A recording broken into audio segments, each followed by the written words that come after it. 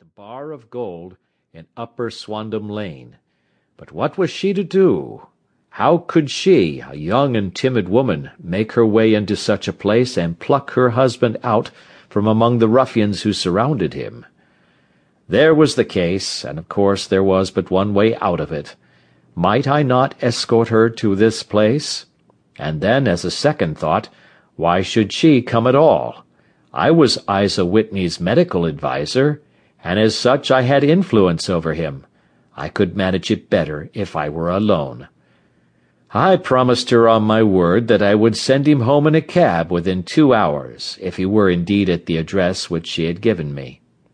And so in 10 minutes I had left my armchair and cheery sitting-room behind me, and was speeding eastward in a hansom on a strange errand, as it seemed to me at the time, though the future only could show how strange it was to be. But there was no great difficulty in the first stage of my adventure. Upper Swandam Lane is a vile alley lurking behind the high wharves which line the north side of the river to the east of London Bridge. Between a slop-shop and a gin-shop, approached by a steep flight of steps leading down to a black gap like the mouth of a cave, I found the den of which I was in search. Ordering my cab to wait, I passed down the steps, worn hollow in the centre by the ceaseless tread of drunken feet, and by the light of a flickering oil lamp above the door I found the latch and made my way into a long, low room, thick and heavy with the brown opium smoke, and terraced with wooden berths like the forecastle of an emigrant ship. Through the gloom one could dimly catch a glimpse of bodies lying in strange, fantastic poses, bowed shoulders, bent knees, heads thrown back, and chins pointing upward, with here and there a dark, lacklustre eye turned upon the newcomer. Out of the black shadows there glimmered little red circles of light, now bright, now faint, as the burning poison waxed or waned in the bowls of the metal pipes.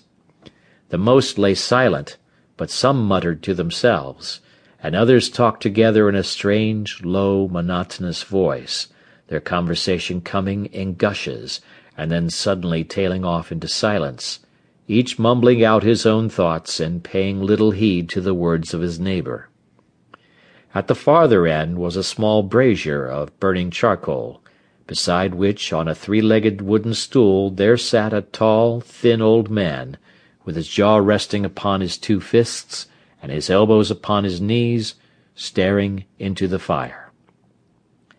As I entered, a sallow Malay attendant had hurried up with a pipe for me and a supply of the drug, beckoning me to an empty berth.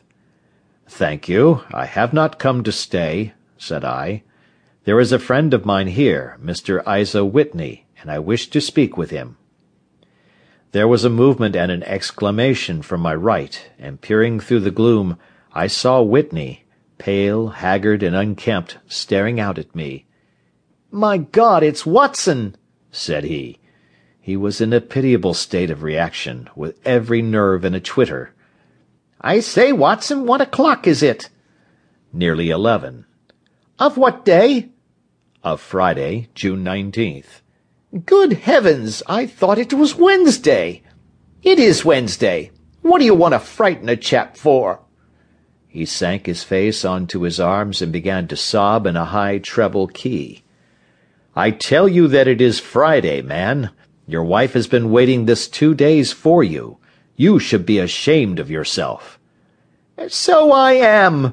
But you've got mixed, Watson, for I have only been here a few hours. 3 pipes, 4 pipes, I forget how many. But I'll go home with you. I wouldn't frighten Kate, poor little Kate. Give me your hand. Have you a cab?" "Yes, I have one waiting." "Then I shall go in it. But I must owe something. Find what I owe, Watson. I am all off colour. I can do nothing for myself." I walked down the narrow passage between the double row of sleepers, holding my breath to keep out the vile, stupefying fumes of the drug, and looking about for the manager. As I passed the tall man who sat by the brazier, I felt a sudden pluck at my skirt, and a low voice whispered, "Walk past me, and then look